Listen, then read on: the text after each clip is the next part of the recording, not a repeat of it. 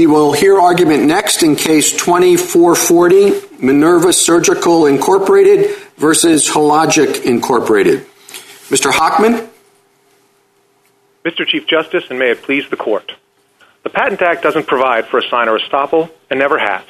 In fact, it says invalidity shall be a defense in any action. That's essential to the fundamental patent bargain. The public grants exclusive rights, but only to the extent inventors publicly share useful advances in knowledge.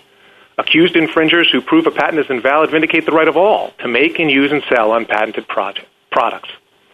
Hologic says Congress didn't have to write assigner estoppel into the Patent Act.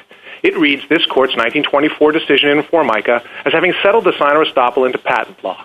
We don't think that's what Formica did, but it doesn't matter, because the world didn't stop in 1924.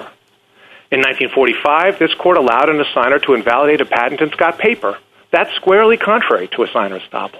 In 1947, in Katzinger, this Court confirmed that Scott Paper meant an assigner was free to challenge the validity of the patent. And Lear, looking back on the state of the law before 1952, said that this Court had by then undermined the very basis of any general rule of patent estoppel. The logic of this Court's decisions require abandoning assigner estoppel. Exposing bad patents is vital patent law policy, and allowing assigners to do so carries no meaningful costs. No reliance interests stand in the way of eliminating this anomalous doctrine, and a patent law-specific limitation on the rights of assigners is nothing like claim preclusion or issue preclusion or even equitable estoppel, which are generally applicable rules woven into our basic notions of fair and efficient litigation. At the very least, an inventor should be allowed to show that the assignee is asserting a claim broader than what the inventor adequately described and enabled. Not even estoppel by deed, assigner estoppel's supposed model, supports preventing challenges that appear on the face of the patent. And when, as here, the assignee, not the assignor, prosecuted the relevant claim 9 years after the patent rights were sold, and did so to prevent competition from the assigner's new improved device, assigner estoppel is particularly at odds with patent law policy. This Court should order the Federal Circuit to consider Minerva's Section 112 invalidity argument on the merits. Be happy to take any questions. Thank you, Mr. Hochman. I want to focus a little bit on your policy argument that getting rid of assigner estoppel would help get rid of bad patents and encouraging inventors to challenge particular claims. But I thought strong patents was the way we encourage invention, and that assigner estoppel helped ensure the strength and stability of those patents. How do you sort out those competing policy arguments?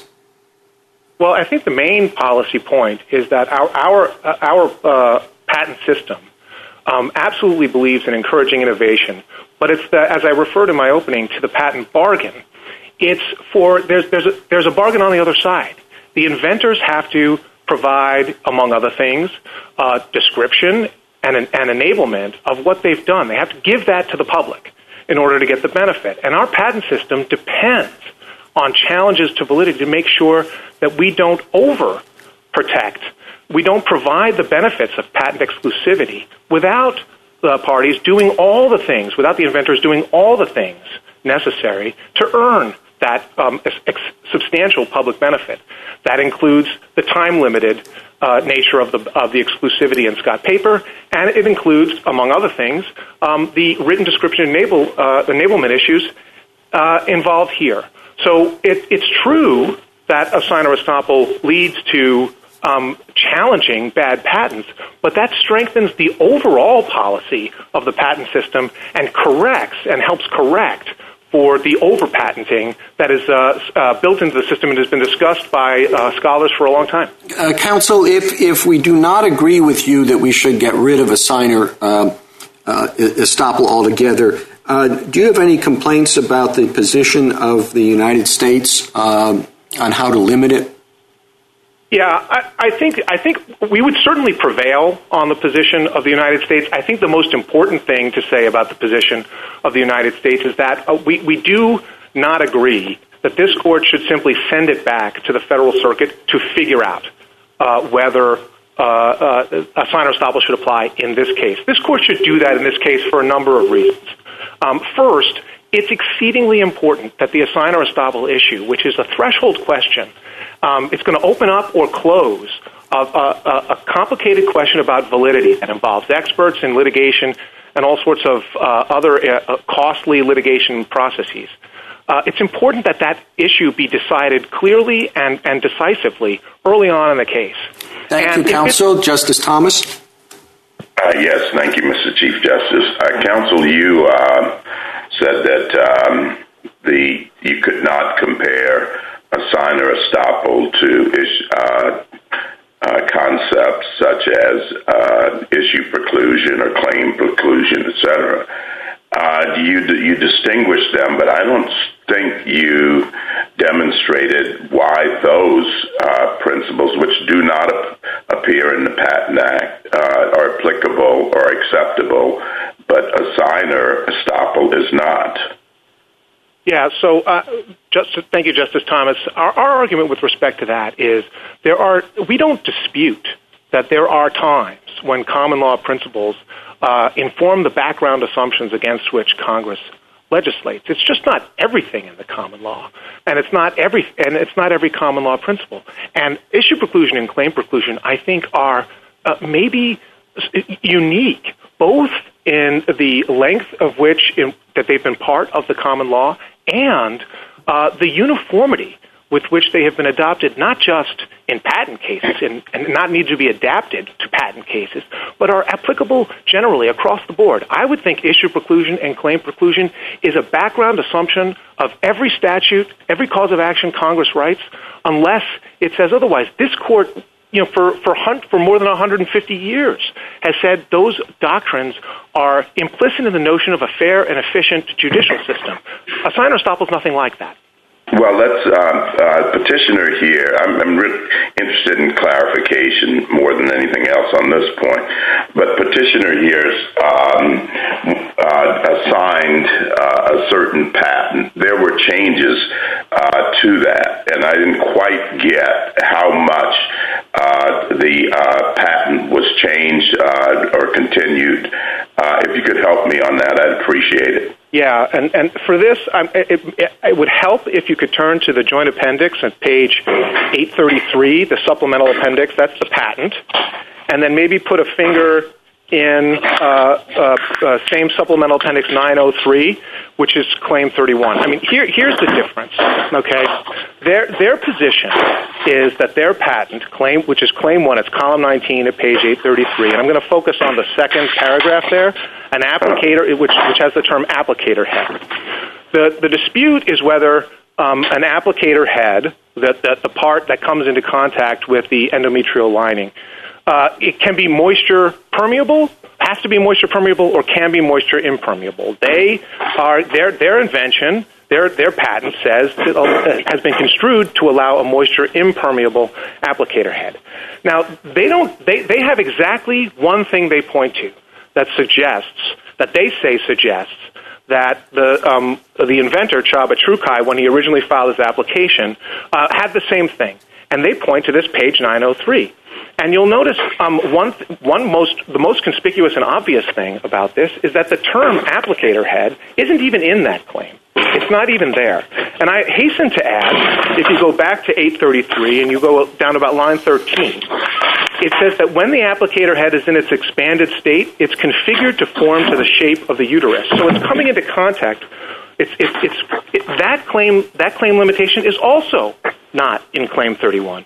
So what they have is a claim where a moisture impermeable device traps moisture by conforming to the shape of the uterus and traps moisture there, and they're saying that Trukai did that as well. And there's simply nothing at all in Claim 31 that even remotely suggests that the moisture should be trapped. That, by the way, is Thank you, counsel. Justice Breyer? Thank you. Counsel, I assume that assume with me that there's quite a lot of precedent in favor of some form of the doctrine. Now, you want to abolish it entirely, but we have many briefs that suggest not entirely, but limited. Which set of limitations in your opinion, would be the best? And in particular, as the Chief asked, what's wrong with the limitations set forth by the government? Well, I'll start with the government's position. And I don't want you to go back to do nothing. I've got that point. I want you to choose among them. Understood, Justice Breyer. I'm going to start with the government's position. My fundamental quibble, and it's really in this case a quibble with the government's position, really turns on how to implement this materially identical. I think that's a pernicious introduction of ambiguity in the application of the doctrine. Here's how I understand the government's position, and this may help. The government seems to be focused on ensuring that if an inventor has made a genuine representation that his invention encompasses, as much as the assignee ultimately obtains, that the inventor should be held to that. And my concern is that if you go back to the estoppel by deed roots of this, the kind of genuineness, the kind of representation has to be rock solid. It has to be truly firm. A warranty deed accompanied by a seal is a special kind of assertion about a true fact in the state of the world in all of the law. And to allow debates over the scope of never issued patent claims, like application claim 31 at Joint Appendix 903, is to introduce a completely different sort of ambiguity into the process than has any kind of basis for an estoppel. So I would say it should be, very, very close to text, would require very, very close to textual identity. And importantly, I would also add, and the government's a little ambiguous about this, it has to have been pending both at the time the party against whom the estoppel is asserted assigned away the rights, and the party who is asserting the estoppel obtained the rights. In other words, it has to have been a representation that was made and actually somebody looking at the patent file at the time thinks was still being made at the time of the assignment. Justice Alito? Well, my fundamental question is, why is this a question for us and not a question for Congress? It's a question of statutory interpretation. Ultimately, there's precedent supporting the doctrine in some form. The Federal Circuit, which is the court that Congress created to deal with these issues, has worked out a body of precedent on it. There are policy arguments in both directions. There are potentially influential supporters of both sides of this argument. Why should we get into this? Would we not have to overrule some of our precedents to do what you ask? No, Justice Alito, I don't think you would. The only precedent that is even purporting to require being overruled is Formica. And remember, Formica allowed a party, an assignor, to use prior art to narrow the scope of the claims. The government agrees that today that's an invalidity argument. This is exactly the kind of doctrinal dinosaur, as this court said in Kimball, that you abandon, that you give up on. Lear and Scott Paper have already done all of the work. You think Kimball's approach to stare decisis supports you here?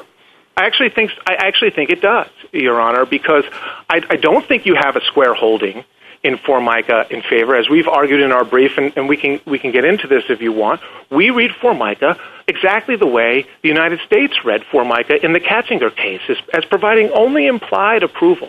This isn't the kind of precedent that you have to treat as settled, and because it doesn't appear to have been settled. And I would emphasize also, Scott Paper, and as this court said in Katzinger, expressly allowed. Already did the work, expressly allowed an assignor to challenge invalidity. It is exceedingly difficult to come up with a principle. Lear said it's impossible to come up with a principle that can constrain the rationale for allowing the assigner in Scott Paper to challenge validity for the reasons asserted there, and any other invalidity challenge. All right, one other question, if I can get it in. Can parties contract around this?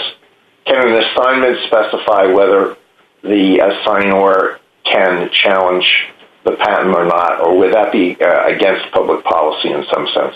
Yeah, I think, this court hasn't squarely answered that question. I think in fairness, most of what this court has had to say on the subject of that question points away from allowing parties to do that for the same reason that this court has so deeply undermined assigner estoppel. This court has said over and over for more than 150 years going back, for roughly 150 years going way, way back, saying that it is critical that everyone be available to challenge the validity of patents. Assignors in particular are super well positioned to do that and do the public service of invalidating bad patents and freeing up competition. Thank you. Justice Sotomayor? Counsel, I will ask the government about the limitations to its proposal. But its proposal is very close to Westinghouse, isn't it? I think that's a fair characterization. I mean, in other words, when Westinghouse was decided, patent overbroadness or patent narrowness was an issue that came into claim construction, but now it comes in under validity, correct? It was allowed to come in under. There wasn't really a stark a difference between non-infringement and validity as there is today, so that the arguments didn't quite way back when hash out that way, but now they do. So that's part of the problem, which is things have changed since then. Yes. So that the ESG's proposal is really to bring things back to where Westinghouse left it, correct?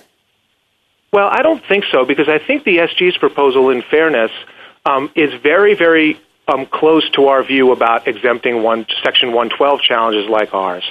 And, obviously, the attorney for the government will speak to that issue herself. But, they say that the threshold question of whether estoppel can apply in a case involving a 112 issue substantially overlaps with the substance of the 112 issue itself. To be quite honest, I think it is exactly the same, and I don't think there's any space between. I'll let them tell us if there's a different space. But my next question for you is, going back to what Justice Alito started with, there may have been a period of uncertainty between Lear and the Fed Circuit ruling in 1988 that assigner estoppel was still being used. Given that Congress did a major overhaul of the Patent Act, was it 2011, Your Honor? Yeah, 2011. Why should we interfere when this type of defense has been approved for such a long period of time? Well, let's not understate the gap. It's 30 years without anybody thinking assigner estoppel was the law between Lear and Diamond Scientific. And it would be an astonishing inversion of the judicial hierarchy for this court to infer congressional acquiescence to the Federal Circuit's view on patent law, even while this court's decisions in Scott Paper and Lear had for 30 years left the doctrine dead. I think I don't think there's any basis for any kind of post-enactment, that would be an uncommon and never before seen standard of post-enactment inference. And I also think, with respect, that the Federal Circuit, it persisted for so long only because the Federal Circuit has exclusive jurisdiction over patent law. Justice there would have been a certain split. Mr. Hochman, I'd like you to assume with me, as you did for Justice Breyer, that there is a lot of precedent for some form of this doctrine, that Westinghouse called it a settled rule, that Scott Paper did nothing more than create an exception to it, and that Lear said that the equities were far more compelling for assigner estoppel than for the licensee estoppel that they eliminated.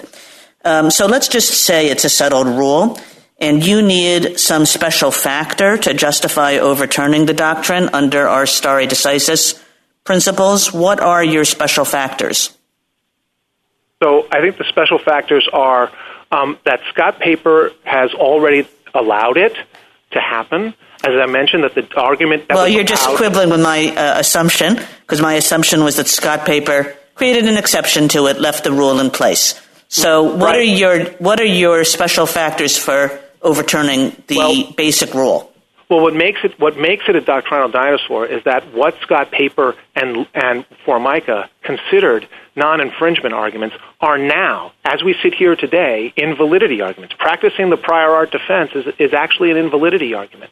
Narrowing the claim in light of the prior art is a kind of absolute method of last resort, and in fact is preferred as an invalidity argument. So the law has moved in that respect in a significant way. Lear specifically said that that it was not the general rule. So, but by the time the case of it's considering licensee estoppel, the idea that patent estoppel was a general rule has already been declared by this court no longer a general rule. So I think under these circumstances, and I would also add. Okay, let me take you to a different place. Let's think about the core application of assigner estoppel. And I guess I want to know why it is that you don't think that this core application makes a lot of sense and accords with our basic principles of fairness. So let's say that an inventor invents something, she obtains a patent, she later sells the patent, and she then argues that the invention was completely obvious all the time and isn't patentable.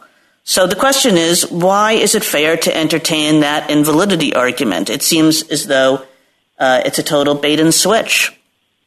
Right. If it's a bait and switch, then you have a traditional equitable estoppel argument. But assigner estoppel is different from equitable estoppel, right? And the equitable estoppel, which this court recognized in SCA hygiene is available, would apply if in that situation the inventor. Well, I mean that's semantics, Mr. Hochman. That's semantics. Is that estopped? No, I don't think that is semantics. Is that estopped, Mr. Hochman? If she knew at the time of the assignment that it was invalid, and she said I'm going to sneak this away, then it's fraud, and there's state law remedies, and she can be. Mr. Hochman, I just want to know if it's estopped or not. Sure, it can be estopped. Okay, now let me ask you about another question, Mr. Hochman. So, is there a meaningful difference between that case and a case where the inventor invents something, she swears an oath, she transfers the application before she receives a patent, and the final patent is exactly the same as the application? Yes, I think there is, because, in that situation, if she knew at the time she swore the oath, if she breached her duty of candor, then I think you could have an estoppel. But there are all sorts of things that you can learn between them. Justice Gorsuch? Well, let me come at the problem a different way. It seems to me that if we all agree that the common law would have had an equitable estoppel defense here available, and you don't contest that. The question is whether this court should create something more on the basis of Formica and Scott Paper, which I understand the criticisms of. But the SG says we can save the day, we can fix it. And it's going to be more than equitable estoppel, but it isn't going to be that much more. Arm's length, valuable consideration, materially identical claims. I want to know what I'm buying there. What I know how to apply equitable estoppel. What kinds of questions do you think will arise and this court will have to address if we bless this new revised and improved version of assigner estoppel? Thank you, Justice Gorsuch. My view on this is that the most troubling question that you'd be buying is what to do about the disputed meanings of never issued or the disputed understandings of pending applications for patents, pending patent claim terms. Materially identical, again, if it's given a really robust application by this court and it's made clear that it is, something in the nature of approaching textually identical, well, then you have, I think, a fairly a strong basis for being assured of consistent application. But the risk of inconsistent application, the risk that an inventor never intended something, but is later, with the benefit of hindsight and an able lawyering, as attorneys for Hologic are obviously able lawyers, going back and filling in inferences and assertions about what was written down in an application in 1998 should be understood to mean today in light of everything we know today, I think is pernicious. And I don't think we should be getting into that. Why would equitable estoppel solve that problem? Because equitable estoppel is focused on actual representations. You need to have an actual representation. What is it? And you also need to have reliance. So because you need both an actual representation and reliance, and we've obviously briefed that we think assigner estoppel 2 requires representation and reliance, but the questions have asked me. So let me interrupt you there. I'm sorry, and just see if I understand the delta here. Most of these cases involve small inventors assigning patents to very large corporations and who are fully capable of examining the patent and maybe in better position to identify its validity, and who undoubtedly very rarely rely on these individuals.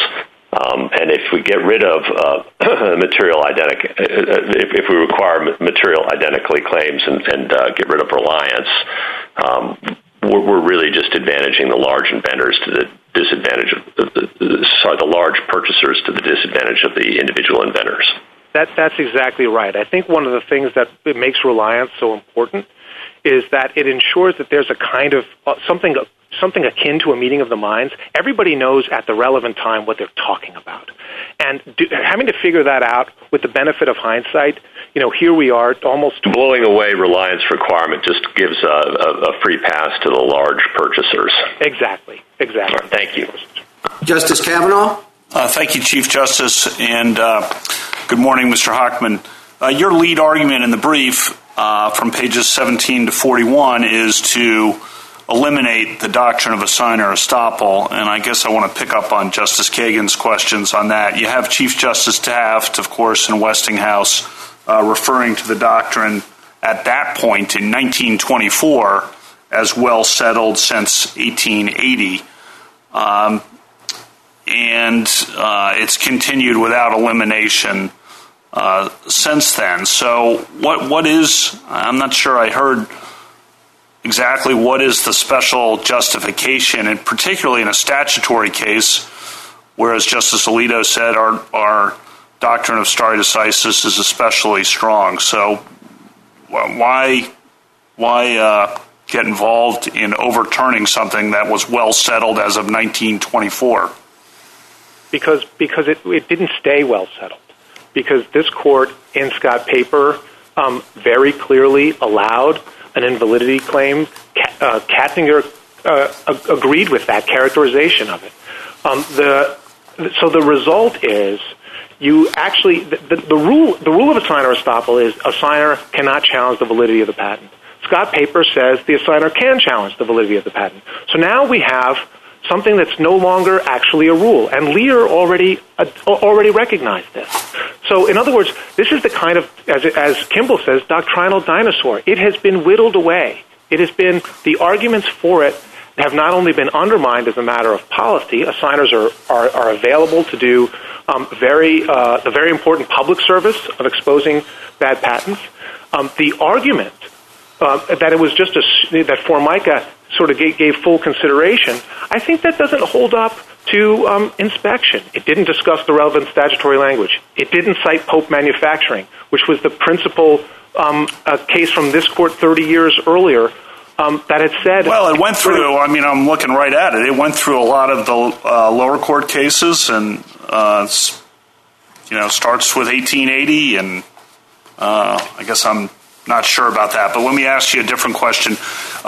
In the respondent's brief, they say that assigner estoppel has engendered serious reliance interests, which is something we also have to think about. And they say, I just want to get your reaction to, for decades, millions of patents and applications have been assigned on the assumption that assigner estoppel bars assigners from later challenging the validity of the assigned patent rights. Just want to get your reaction to that. Yeah, I think my principal reaction to that is for nearly 30 years there was no case applying assigner estoppel. Courts had said it was dead. Commentators had said it was dead. And for 30 years between Lear and Diamond Scientific, there was no issue about patent assignments. There was nobody running around claiming that their reliance interests had been undermined. And true, The Federal Circuit's rule has been in place since Diamond Scientific, but there's been no discussion of the magnitude, the notion that parties pay a premium so that because assigners aren't going to be able to challenge the validity of the patent is pure speculation. Justice Barrett? Mr. Hochman, I want to ask you about equitable estoppel. So how might equitable estoppel play out in this particular case? Let's say there's no assigner estoppel. You have them alleging that Mr. Truckeye had lied in his inventor's oath and then admitted that after the fact. And then you have this dispute about Claim 31 of his original application being nearly identical to Claim 1 of the later patent. So is there any way, is it just about a lack of reliance interest? Or if you assume that those allegations that your friends on the other side make are true, would there be any case for equitable estoppel here? I think the case for equitable estoppel would be dead. I mean, there'd be no equitable estoppel argument here at all, respectfully. So first off, there's no reason to believe in 2004 that anybody at Cytec thought or believed they were buying a patent that could cover a moisture impermeable device. The only thing they've never said, Mr. Truckeye said anything to that effect to them, and the only thing they've pointed to, again, is this application Claim 31. And respectfully, it just doesn't do that. It not only doesn't have the language in their claim. They didn't pick up application Claim 31 and prosecute it. They wrote a different claim, and they did it because it doesn't have the claim term applicator head. The closest thing it has is the term electrode array. And the term electrode array, their view is, because it says electrode array, but it doesn't say moisture impermeable expressly, that means it must cover moisture permeable. But I don't even know what a moisture permeable electrode array would be. The electrode array is just the positioning, how the electrodes are positioned on some other part of the product. So whether it's called the applicator head or sometimes called the electrode carrying means. Can I ask you something else about the estoppel? So, yeah. I think that the assigner estoppel doctrine, as estoppel doctrines often do when they're thinking about fairness, punishes a turncoat assigner, right? And there's something unseemly about representing to the person to whom you're assigning a patent. It doesn't cover this, it's valid. And then turning around and we all see the problem. You suggest that there can really be no reliance because people, especially sophisticated parties, as Justice Gorsuch suggests, are doing their own investigation of the patent's validity. Is there any reason why the reliance incurred or why there would be reliance by the parties who are the assignees that could hurt them? I mean, you suggest that they're perfectly capable of analyzing the patent, so they're not going to be, led down the primrose path by the assignor. Yeah, I mean, I think, with respect to this issue in particular, Section 112, all you have to do is pick up the patent specification and look at it. And you can find that there's just no explanation at all that could support a moisture impermeable device. So I don't know what they could have relied on under these circumstances. But I also think it's important to note, and one of the things that hasn't come out, is that when you have a patent application, there's all this turncoat concern before a claim issues. The patent prosecution process, and both parties agree about this, necessarily involves a lot of give and take with the patent examiner. Sometimes you go back and you do your own further research or further work on the product, and you discover new things about the product, and that requires changing the claims. Sometimes it requires removing claims, sometimes it requires expanding them, sometimes it requires narrowing them. A minute to wrap up, Mr. Hochman. Thank you. And just to complete that question, the fact that you have a patent claim that ends up looking different, that the inventor no longer thinks that what they filed, Paramount, Publix, and Haughey and other cases make clear that the inventor oath is not violated by simply deciding that it's not a viable patent. Look, as this discussion makes clear, assigner estoppel is a doctrinal dinosaur. And we should abandon it. But at a minimum, no plausible justification supports applying assigner estoppel here. Hologic chose to draft and prosecute its own broad claim that finds no support in Truckeye's then 15-year-old specification, and it did so precisely because it wanted to frustrate competition from Truckeye's latest innovation. Having gone beyond the specification, it has also gone beyond the range of any even arguable estoppel, as a matter of equitable estoppel or any other kind of estoppel. This court should not allow assigner estoppel to be wielded as a sword to frustrate legitimate competition. Thank you, counsel. Ms. Ratner? Mr. Chief Justice, and may it please the Court, as Petitioner has explained, the Federal Circuit's test for assigner estoppel is too broad. That court prevents an assigner from challenging any claim relating to an assigned invention, even if that claim looks nothing like the claims that existed at the time of the assignment. That's not how estoppel ordinarily works.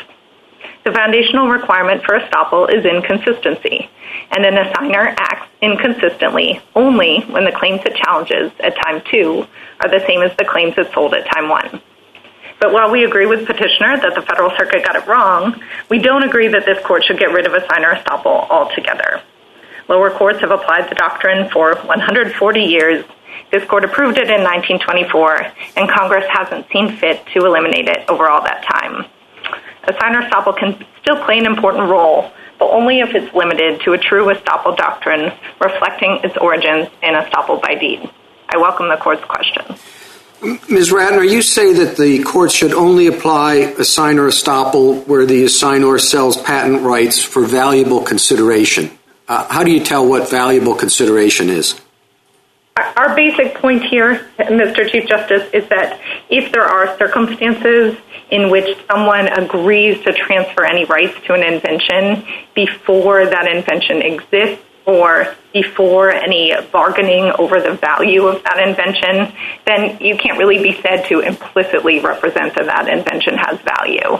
And it's I'm sorry, go ahead. It's that implicit representation that there's value that's really the key to assigner estoppel. So the familiar process where a company hires an employee in technical or whatever area, and the employee signs over inventions that they may discover in the course of their employment to the employer, that would be or wouldn't be valuable consideration? We think that whether that would be valuable consideration in terms of the legal aspect of contract law, we don't think that would be sufficient for applying assigner estoppel. Because if employees have agreed up front to transfer any inventions and leave it to their company to figure out whether there's something patentable there and pursue patent rights, then you wouldn't have any sort of implicit warranty that what that employee is transferring is patentable and valuable. Justice Thomas? Thank you, Mr. Chief Justice. Counsel, could you give me your best take on the difference between what was originally assigned and what respondent has now? Sure, Justice Thomas, although I would emphasize this is exactly the question that we think that the Court of Appeals should address, because there are really three questions here. The first is, which is the relevant assignment? There was an assignment from Trukai in 1998 to Novacept, and we don't really know the circumstances of his continued relationship with Novacept to know whether the next assignment from in 2004 is also relevant. So the Court of Appeals has to figure out which of those two assignments and then what claims were pending at the time. And at the time of the 98 assignment, but not the 2004 assignment, there was this Claim 31. And then the question would be, we think, is Claim 31 essentially the same as Claim 1? And I think Petitioner has pointed to some reasons why it might not be, but again, we would leave the Court of Appeals to sort those out. Thank you. Justice Breyer? My question was really the same as the Chief's, if you want to say anything more about that. But I have a second question, which I'll say what it is what I'm having trouble doing. I can understand abolishing it. I can understand keeping it. But limiting it, I'm finding trouble in finding the right way to do that. Why? Well, Smith invents a widget. He goes to another company, having assigned the widget to the first company, and the second company wants to go ahead and sell Widget Prime. First company sues, and what they want to argue, perhaps like here, is wait a minute. What we want to make has nothing to do with that patent. Oh, no, it does. Go look at the claims. Well, it can't, because if it did include Widget Prime, the patent would be unlawful. So you see, it can't. Well, Says the Fed Circuit, you can't argue that. You're attacking your own patent. So I think, my God, they're foisting this invention on the public forever, and they can't argue even something like that, and they can't even make widget prime. You see the problem? I do, Justice. And how are you solving that? So I think we're solving it in two ways. There are two basic questions that we think need to be addressed before a signer estoppel is applied. The first is this a real transaction? That's the discussion I was having with the chief. Is this the type of transaction that someone might be said to be making implicit warranties? Is this sort of an arm's length sale between party A and party B? And that could knock out many circumstances like an employee who agrees up front to give anything invented. And then the second is there a match between what someone said was valuable at the time of the sale and what's at issue now? And we think if after patent rights are assigned, that the assignee goes out and gets extremely broad new patents, then the price for that is they have to defend the breadth of that claim against the world, including the person who assigned those claims. Justice Alito? Where does your test come from? Is it just what you think is good policy? No, Justice Alito, we do think it is good policy, but we also think that it derives both from this court's decision in Westinghouse and before that from basic principles of estoppel by deed.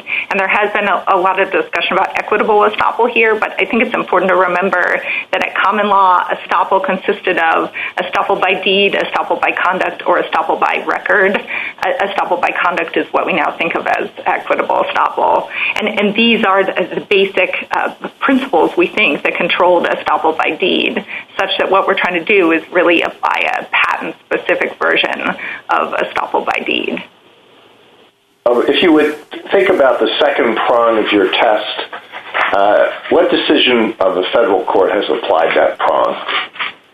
So there isn't a decision. This is the question that the court left open in Westinghouse, and I think Westinghouse identified the problem. It said, look, it may be harder to know whether to do estoppel when this is a pending patent claim as opposed to an issued claim. And so we're trying to answer that question with the reasoning of Westinghouse and, again, estoppel by deed. And we think the answer is, well, that pending claim has to look like or be essentially the same as the issued claim that you're now saying is invalid.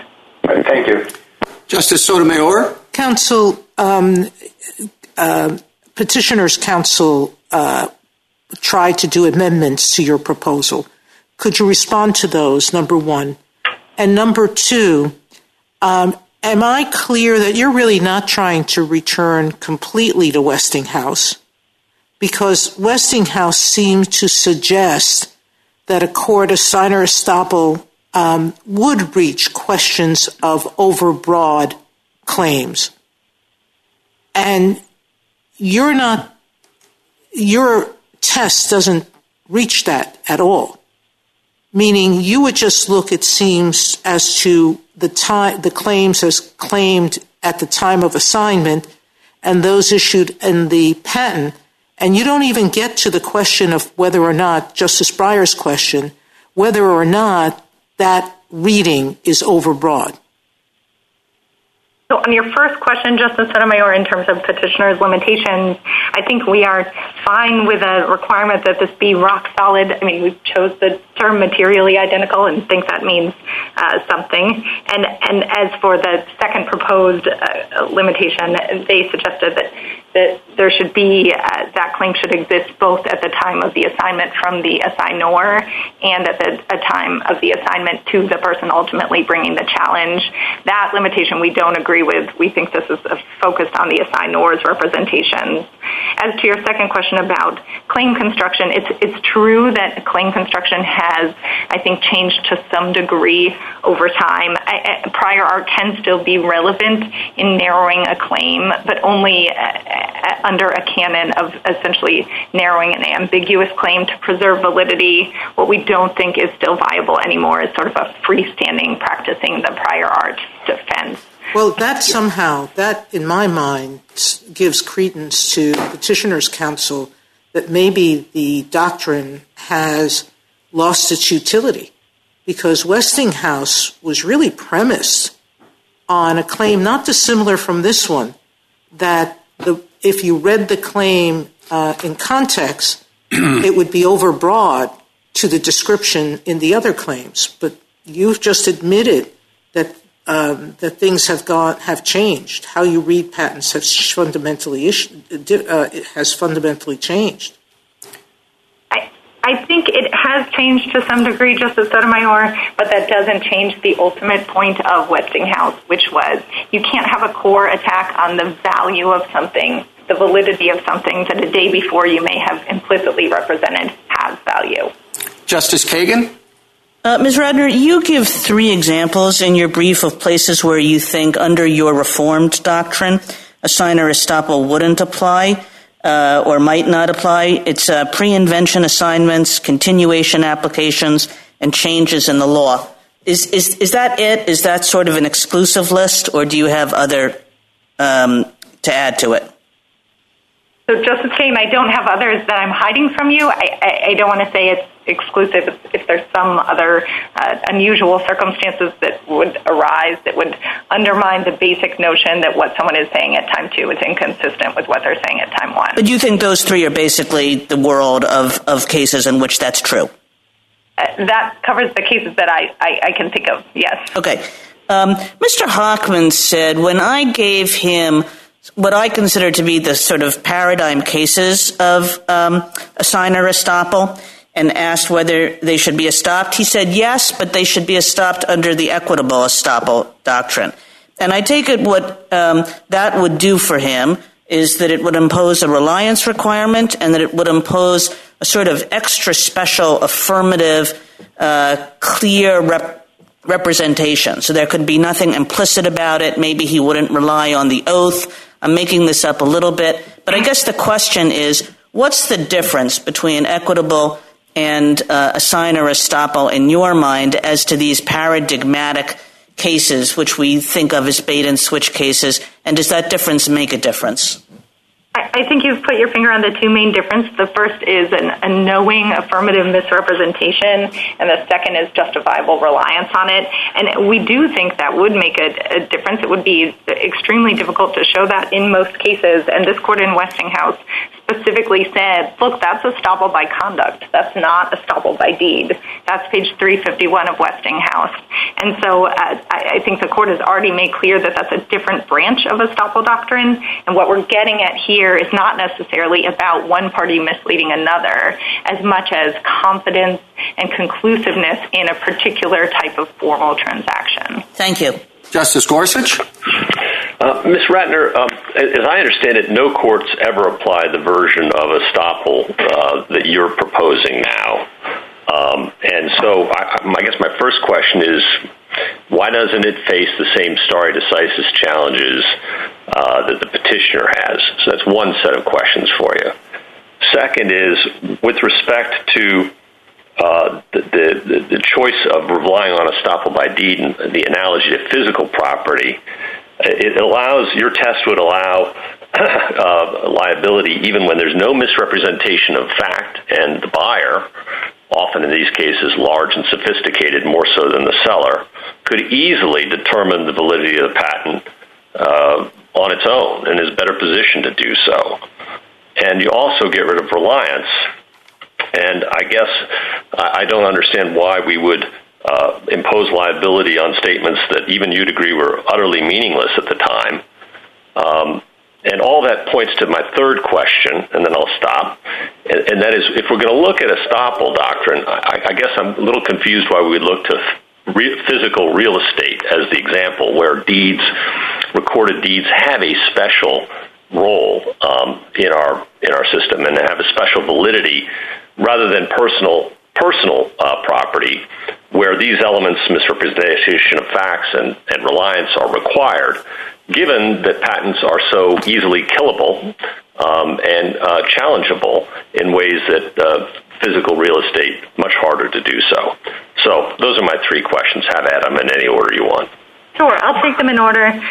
First, in terms of stare decisis, we do think that we're applying the rationale of Westinghouse to the one area that the Westinghouse... But you do agree that no courts ever applied anything like the test you're proposing, right? That's correct, Your Honor. But okay, so let's move on to the second one then. Sure. The second one, I would strongly resist the idea that we're suggesting you get rid of reliance. We're talking about a different branch of estoppel doctrine. Again, this court made clear in Westinghouse which branch. But you say no reliance is required to prove your version of assigner estoppel, right?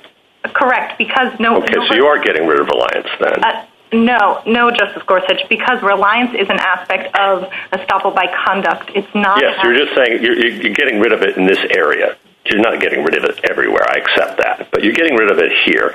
And I guess I'm just curious why we would get rid of that and the material misrepresentation of fact in this particular context, and why the analogy to deeds and real property makes sense more than personal property. So I'd point you to page 351 of Westinghouse and page 902 of the Fox decision, which was the first decision. Yes, but if we're modifying and we're doing something nobody's ever done before, why not get it right? Well, I think those give the reasons, Your Honor, which is we're talking about a particular formal transaction here, and the point here is to... contract's a formal transaction. There are lots of formal transactions. The point is to preserve the conclusiveness of these transactions, just as they would be preserved if this were real property. And I think for personal property, there might be other things like a warranty of merchantability that would also prevent someone from saying at time one, this thing has value, and at time two, that it's valueless. Justice Kavanaugh? Thank you, Chief Justice. Good afternoon, Ms. Ratner. I want to follow up on the three examples on page 20 of your brief that Justice Kagan was referencing and focus in particular on the first one and make sure I understand what you're saying exactly. The brief says, if an employee assigns to his employer all patent rights to any inventions he may develop in the course of his employment, the assignment generally would not imply any representation as to the patentability of particular inventions. And I want to know what you mean by the word generally, or what's captured there and what's not captured there. Sure, Justice Kavanaugh. Our point is the same one that I made earlier to the Chief Justice, which is this the type of sale or assignment where someone might be said to implicitly represent that the patent rights have value? And it's easy to see that if we're talking about an arm's length sale between A and B, if we're talking about an ex ante assignment of any inventions that haven't yet even been invented, then you don't have that sort of suggestion or implicit warranty that there's value there. Why do you say generally instead of not always, then? I say generally because we're talking about equitable doctrines where there can always be fact-specific situations that I haven't thought of and that we don't want to foreclose analysis of. Okay, there's nothing you're thinking of, though. You just want to be careful not to foreclose it. As I said to Justice Kagan, I'm not intending to hide anything in the paragraph on this page. And then petitioners object to the phrase materially identical, and I just want to give you an opportunity to respond to that again. Yeah, again, to the extent that they're talking about a rock solid, I think it's the phrase petitioner used, a rock solid textual similarity, we're perfectly fine with that. Our point is that there may be some minor changes, say, in paragraphs or in commas or in an unimportant term that doesn't actually change the claim limitations. And if that's the case, then we don't think that should undermine the application of assigner estoppel. Thank you, Ms. Ratner. Justice Barrett? Good afternoon, Ms. Ratner. So I have a question about the choice that we're facing here. As Justice Breyer pointed out, we can keep, or let's just assume for the sake of this argument that I agree that stare decisis establishes that the assigner doctrine exists. We have a choice between two bright line rules. Either we have it or we don't, or we can do this middle course that you're charting that, as you say, no court has applied before. It seems to me that your approach doesn't give us the efficiency of estoppel doctrines generally. I mean, think about blunder tongue, patent context, and, estoppel there, issue preclusion, shuts it down and makes litigation more efficient. But here, as I take it, your proposal would probably admire the parties in fights about what's materially identical. I mean, would that be a battle of the experts? So I think as an ordinary sense, no. If we're talking about the simple assessment of are these claims, are they the same claim limitations or are there extra claim limitations added, we think that could be done in a relatively straightforward way. But I would add, to the extent there are some factual questions here, we think that that's a benefit of our theory. The problem with the Federal Circuit's theory here is that it basically treats the application of an equitable estoppel principle as an on-off switch, and that's the underlying problem that we're trying to resolve. How much are you driven by stare decisis here as opposed to if you were starting from scratch, this is what you would propose that the court adopt? I think that we are probably somewhere in between those two things, given the long period of time in which assigner estoppel has existed and in which Congress could have acted. We give great weight to that. That said, I do think that the historical analogs here still provide support from that for the doctrine if we were deciding in the first instance. Thank you. A minute to wrap up, Ms. Ratner. Thank you, Mr. Chief Justice. I guess I would just emphasize what we think is the core advantage of our test, and that's that it puts intellectual property on par with other kinds of property, whereas the parties' theories would create a mismatch in one direction or the other. So Minerva on one side wants to eliminate assigner estoppel altogether, but that would mean that sales of real property are protected by estoppel by deed, and personal property may be protected by warranties of merchantability, but there would be no analog for intellectual property. And on the other side, the Federal Circuit and Hologic would apply a reflexive rule that covers all invalidity disputes. But as we've discussed, that would mean that estoppel applies even in the absence of logically inconsistent positions, and that's not consistent with historical estoppel doctrines. So we think that our approach here is most consistent with Westinghouse, with that historical development of assigner estoppel, and with the animating principles behind estoppel doctrines generally. Thank you. Thank you, Ms. Ratner. Mr. Wolf? Thank you, Mr. Chief Justice, and may it please the Court. In 1924, this Court held that assigner estoppel was manifestly intended by Congress. In the 100 years since, Congress has maintained the relevant statutory language through multiple revisions of patent law. This Court has explicitly refused to overrule the doctrine, and dozens of lower courts have applied assigner estoppel without significant incident or controversy, including recently in Diamond Scientific, which explicitly incorporated the claim construction doctrines of Westinghouse. Minerva asked this court to disregard all of this in the service of the purportedly paramount goal of eliminating bad patents. But patent laws have other critical objectives, including incentivizing scientific progress through the protection of patents and fostering predictability in commercial transactions. Hologic respectfully submits that if the costs and benefits of assigner estoppel are to be reweighed, it should be Congress handling the scales. Whether couched in the principles of stare decisis or ratification, this court should not undermine the hundreds of thousands of still extant bargains struck against the backdrop of assigner estoppel. The bargain in this case included Mr. Trukai and his co-inventors expressly selling the rights to future patent applications. The parties valued those rights based on the understanding that respondent would secure whatever claims the Patent Office would allow, in this case, a claim just like the one that Mr. Trukai successfully secured an allowance of with original Claim 31, and that Mr. Trukai would not subsequently challenge their validity. And if Mr. Trukai wanted a different deal, he was free to contract around assigner estoppel per Mentor Graphics and accept a concomitantly reduced purchase price. But Mr. Trukai now wants to keep both the $8 million he pocketed and the right to undermine what those millions purchased. The inequity of that position has been apparent since the founding of this country, and the doctrine of assigner estoppel, born from that recognition, should not be cast aside. Mr. Wolf, you began by talking about stare decisis and cited some authority for it, but you have to weigh against that, don't you, the court's description of assigner estoppel as a failure and the court's statement that to whatever extent that doctrine may be deemed to have survived the Formica decision or to be restricted by it, it's not controlling. So it's not the strongest stare decisis argument. Your Honor, respectfully, in Scott Paper, this court considered whether or not to reverse Westinghouse and expressly said it was not doing so. Rather, it created a narrow exception based on this court's long-held concerns about temporal expansions of patent monopolies. In Lear, respectfully to the court in that case, there was really no discussion of stare decisis. There was no discussion of congressional intent. And as was noted earlier, the court specifically held or noted that the estoppel in the Asinor context was far more compelling than in the licensee context that Lear addressed. So while there has been critical language, when the court explicitly refuses to overturn a case, there's no conclusion other than it remains good law.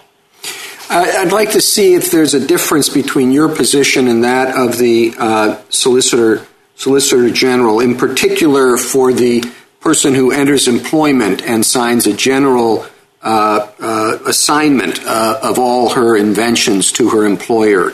Does equitable or a sign or estoppel apply in that case? Well, obviously, Your Honor, that's not our case. We're not an employer-employee context. But I wasn't confused about that.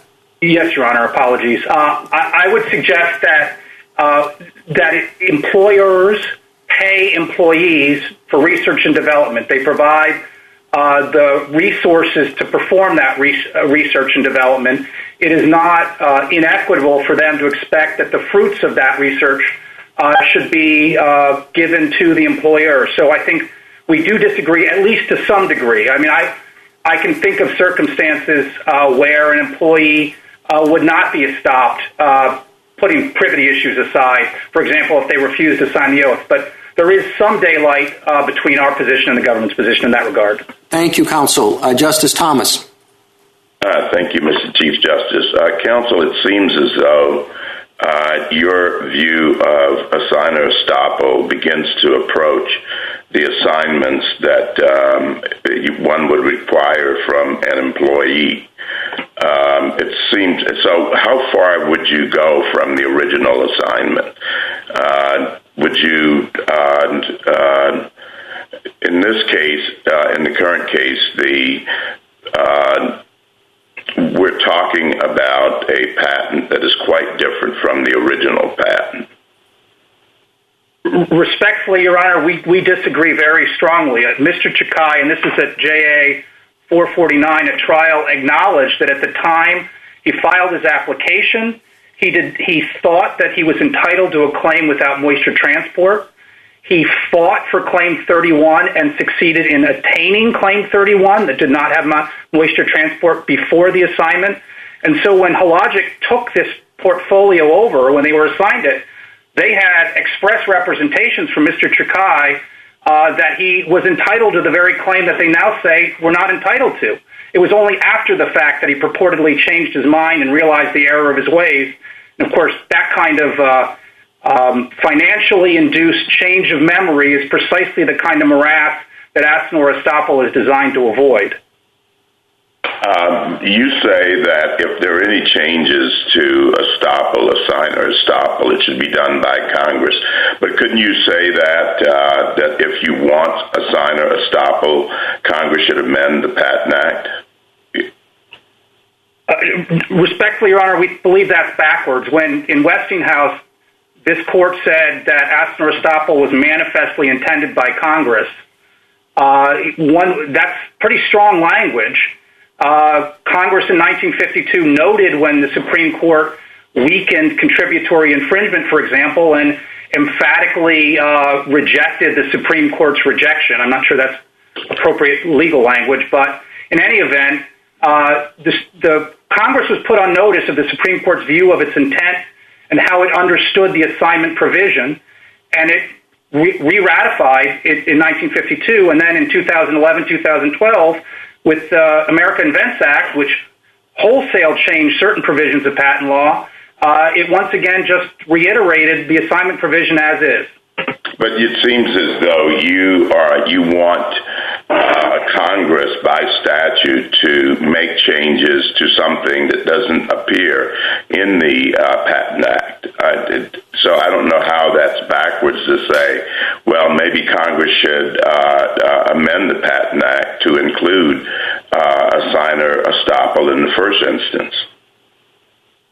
Your Honor, in Kimball, for example, this court noted that stare decisis applies regardless of whether decisions focused only on statutory text or also relied on the policies and purposes animating the law. So whether or not one views the holding of Westinghouse as expressly construing Section 261 or understanding the animating policy behind 261, either way it's subject to the same deferral to Congress, and it should be up to Congress to change it. Thank you. Justice Breyer? How do you respond to what I've gotten out of some of the briefs? There is precedent, has problems, but 80 years old, 100 years old, what's changed? One, employment practices. You see that? General assignment, go to work somewhere else, and the new company's afraid to go anywhere near it. Second, nature of invention, artificial intelligence, robots, okay? Third, complexity. And complexity means this: widget, patent, assigned to A. Go to work for B. B, widget prime. A, sues B. All he wants to argue is, of course, the patent on widget doesn't cover widget prime. Because if it did, then, since it wasn't described properly and couldn't be practiced by someone, there wasn't enough information, the patent would have been unlawful. Okay. No, says the Federal Circuit, you can't even argue that. Result, extension of many important patent monopolies which shouldn't be there and which, in fact, will cost the public, let alone advances, and you can imagine that. All right, now, I may have overstated it. That's how I'm understanding it now. So they're saying, do something. One side says, there's nothing you can do except abolish it. Others say, limit it. I want to hear your response. Your Honor, I have a number of responses to that notion of how the world has changed. First, of course, Westinghouse itself was an employer-employee case. So it's changed in amount, but not in kind. Secondly, one thing that has changed is that the PTAB, through the America Invents Act, now allows an inventor to challenge the very thing you are concerned about, whether it be a matter of prior art or under post-grant review, it be a matter of issues of written description or enablement. We also, Your Honor, your question hinted at privity issues. And of course, there is, if an employee goes from company A to company B and is not sufficiently directing the activities, then the privity would break the chain, the privity analysis would break the chain, and you would not have absent or estoppel.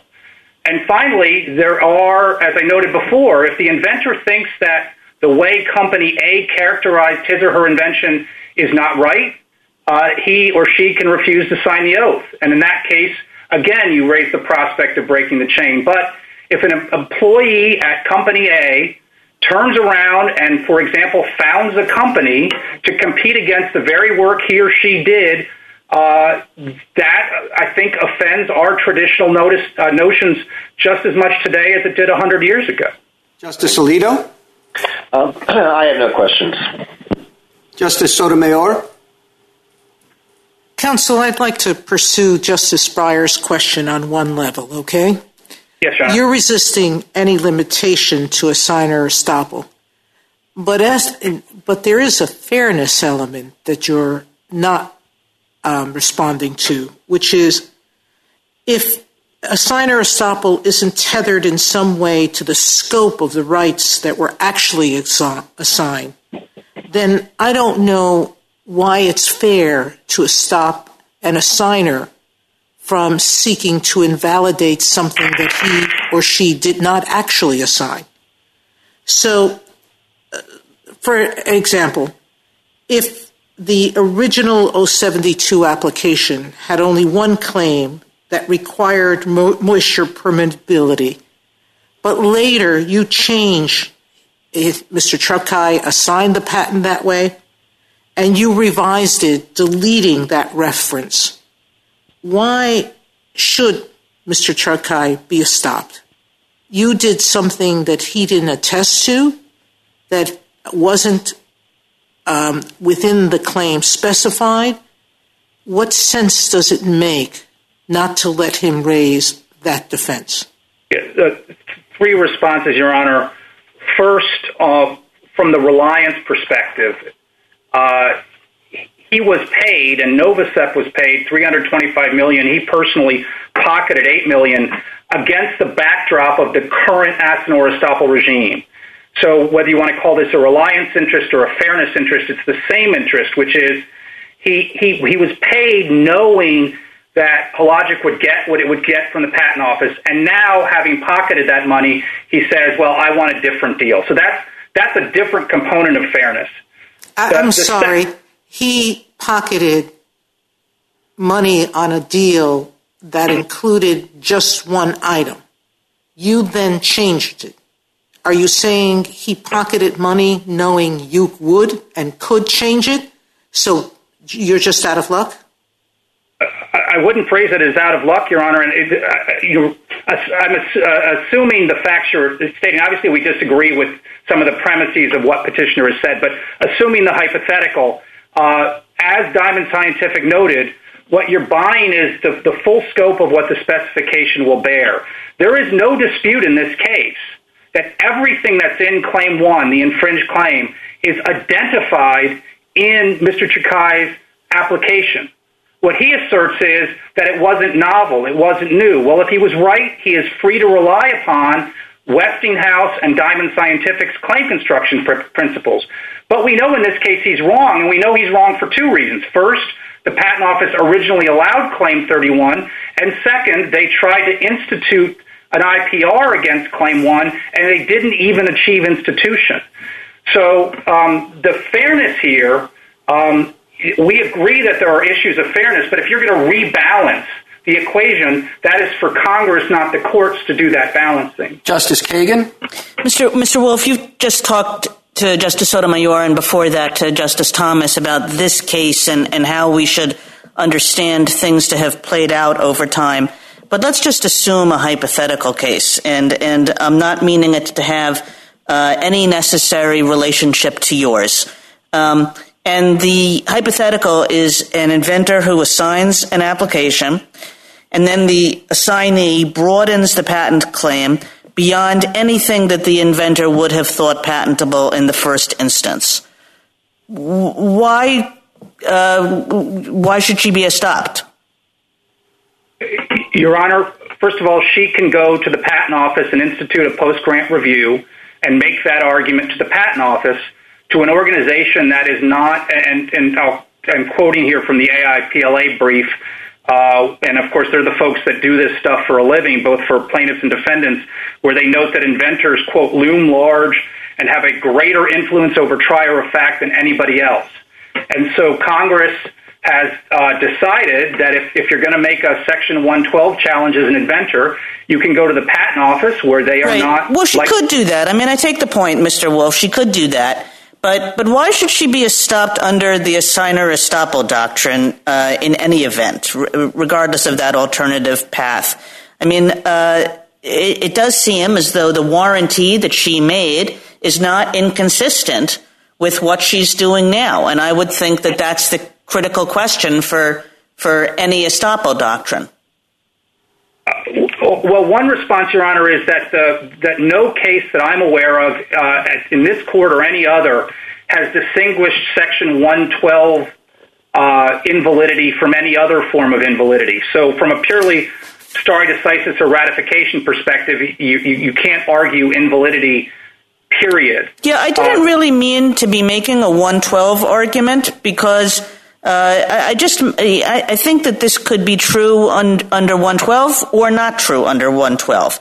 I mean, the point of my hypothetical was just to say that something meaningful has happened between time 1 and time 2 with respect to the claim. If I understand your hypothetical and your question correctly, Your Honor, I would say that and again, putting the PTAB issue aside, Westinghouse and Diamond Scientific just in 1988 made clear that as the inventor, you're allowed to say that if you read the patent the way the plaintiff wants to, it's invalid. And so you should read it in a narrower way. And that's exactly what happened in Westinghouse and any number of the Asinor-Estoppel cases. So that fairness correction is already built in to the jurisprudence. And if there is a way to, if there's an approach to rebalancing that we want to do prospectively, I'm sure there are good policy reasons behind what Your Honor is suggesting, but that should be applied prospectively through statute. Thank you. Justice Gorsuch? So, counsel, on the stare decisis front, I think I heard the SG's office acknowledge we're somewhere in between things. As I come at it, and tell me what's wrong with this, Westinghouse didn't actually apply the doctrine. It acknowledged its existence, then allowed the challenges over the scope of the patent. Scott Paper called it a logical embarrassment. Lear said that Scott had undermined the basis for patent estoppel even more than Westinghouse had. So it read Westinghouse as undermining the basis for patent estoppel. The world has changed greatly since then, as Justice Breyer pointed out, in terms of employee-employer relations and how these contracts of adhesions are often used against employees. And now we have the Patent Office itself refusing to apply patent estoppel in its own proceedings, in IPR proceedings. So the only place left that this doctrine seems to apply is in court. Isn't that a strange state of affairs to rest on stare decisis? Your Honor, respectfully, I strongly disagree with the premise of your first statement about Westinghouse. Westinghouse did apply Asinor-Estoppel. Okay. Now, other than that, do you have any other concerns besides Westinghouse? Well, we have Diamond Scientific again in 1988, which is every single currently existing patent assignment is operating under Diamond Scientific. It is, unless they get challenged in the Patent Office and the IPR, which they could be, and then right, it doesn't apply, right? Yeah, right. And Arista, the court suggested that the Congress unambiguous. Okay, sorry, all right. So we got that. And then if we're going to monkey with it, if we're going to change it, the Solicitor General says we should analogize to patents by deed, estoppel by deed, which has to do with real estate. And it says it only did that because that's kind of what Westinghouse talked about. Why wouldn't the more natural place to look at is just plain old estoppel with respect to personal property rather than real estate transactions, given that if you look at estoppel by deed, there's no need for material misrepresentation. There's no need for reliance.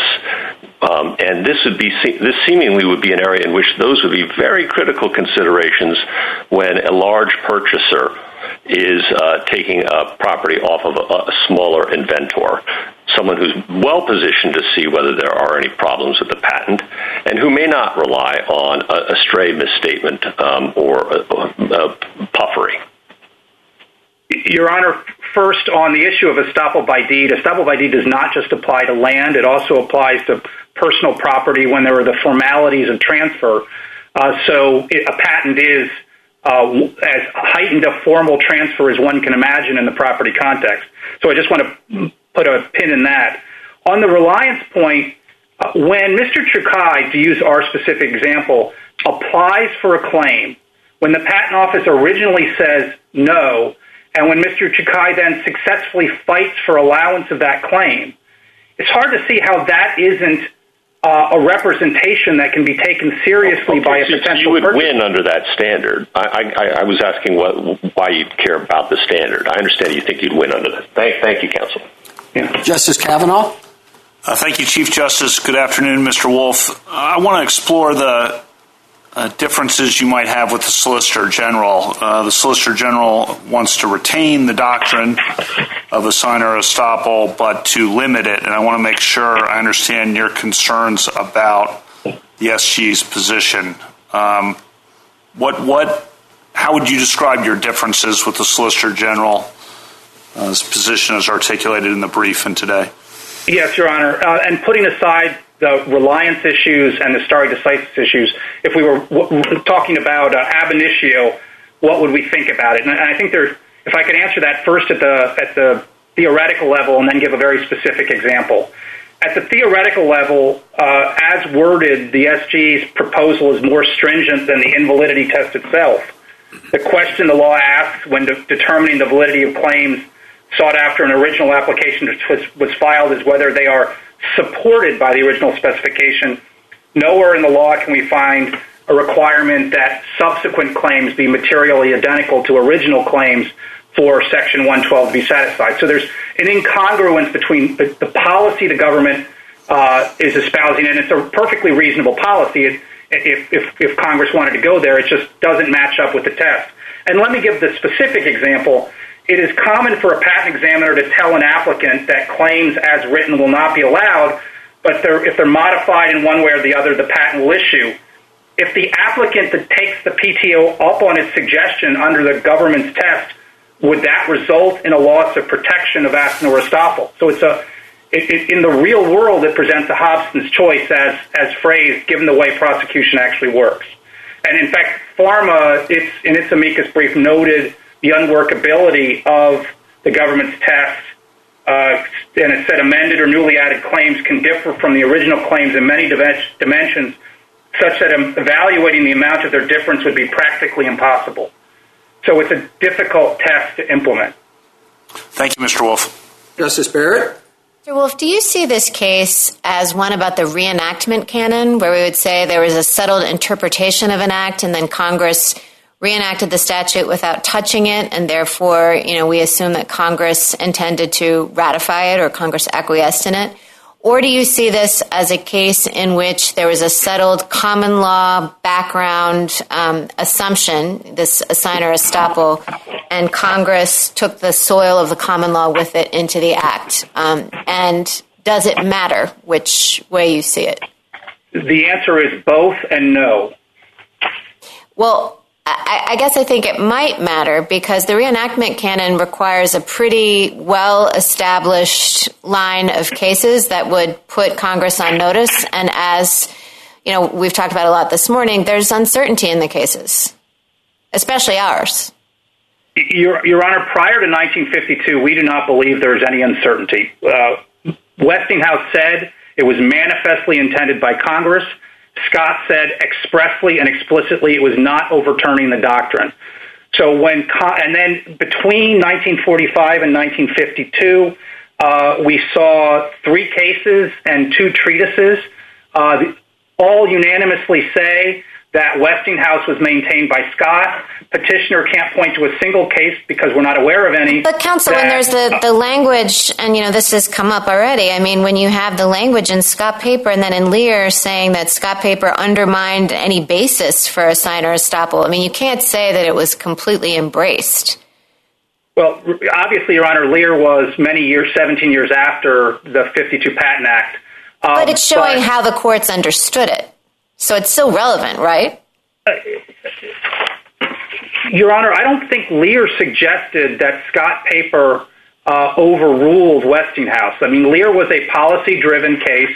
It did not addrss stare decisis. It did not address congressional intent, congressional language. And as I suggested, and I want to belabor it, but the Third Circuit and the Sixth Circuit in the intervening years between Scott Paper and the Patent Act expressly acknowledged that Westinghouse was the rule. I mean, we have Hope Basket in 1951 saying the basic rule of estoppel may have been somewhat modified by Scott Paper, but it was not abolished. In fact, that case restated the rule. Well, we've been very clear that to the extent, let's assume that Formica/Westinghouse did lay down a rule, although there's some dispute about whether it did that. Let's assume that it did. Let's assume that Scott Paper undercut it. We've been very clear in telling lower courts that even if our precedents have made it a virtual certainty that we would overrule it, that's our prerogative. So the fact that lower courts continue to apply it wouldn't necessarily mean that, as we would view it, that it wasn't a dead letter. But my time is up. Thank you. Thank you, Your Honor. A minute to wrap up, Mr. Wolf.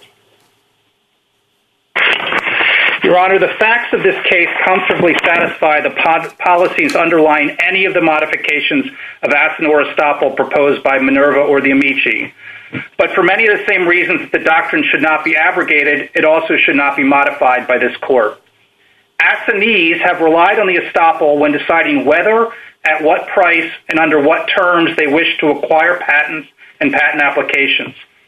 Assignors have benefited from that reliance through the enhanced assignment value the doctrine creates. And they have also been free to reject the doctrine in whole or in part when negotiating the terms of the assignment. A retrospective change would mean a windfall for assignors and radically undercutting the return on the deal for a quarter century's worth of assignees. Any modification to assignor estoppel should be made only after careful consideration of the advantages, not just the disadvantages of the doctrine. It should be made after input from all of the stakeholders in the marketplace. Given all this, and given this court's precedent, it should be Congress that decides whether, what, and when such changes should be made. Thank you. Thank you, counsel. The case is submitted. Oh. No. No? Oh, I'm sorry, Mr. Hochman, you have rebuttal. Thank you. Thank you, Mr. Chief Justice. Excuse me. I will be as quick as I can here.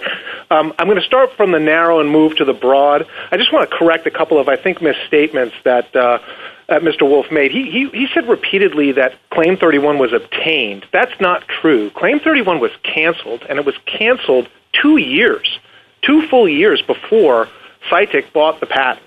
So it was not... And that's just the way the patent prosecution process goes. Sometimes you learn things after a claim has been given a tentative allowance by the court, and you have to make changes.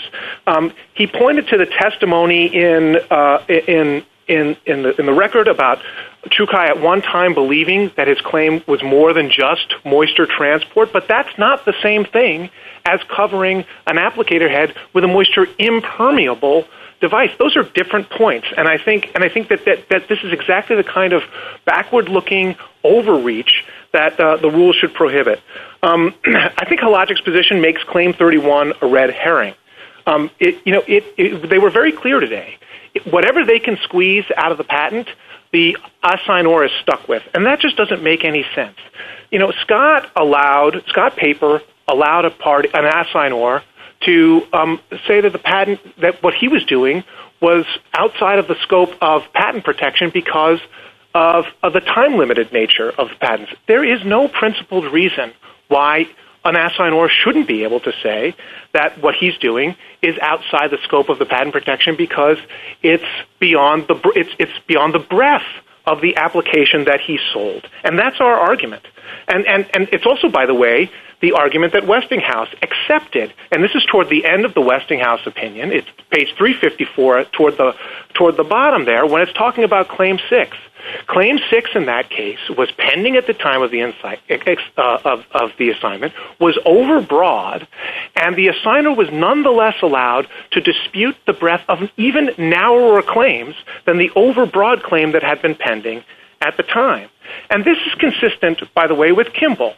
Kimball says, in case after case, the court has construed these laws to preclude measures that restrict free access to formerly patented as well as unpatented inventions. And it cites Scott Paper.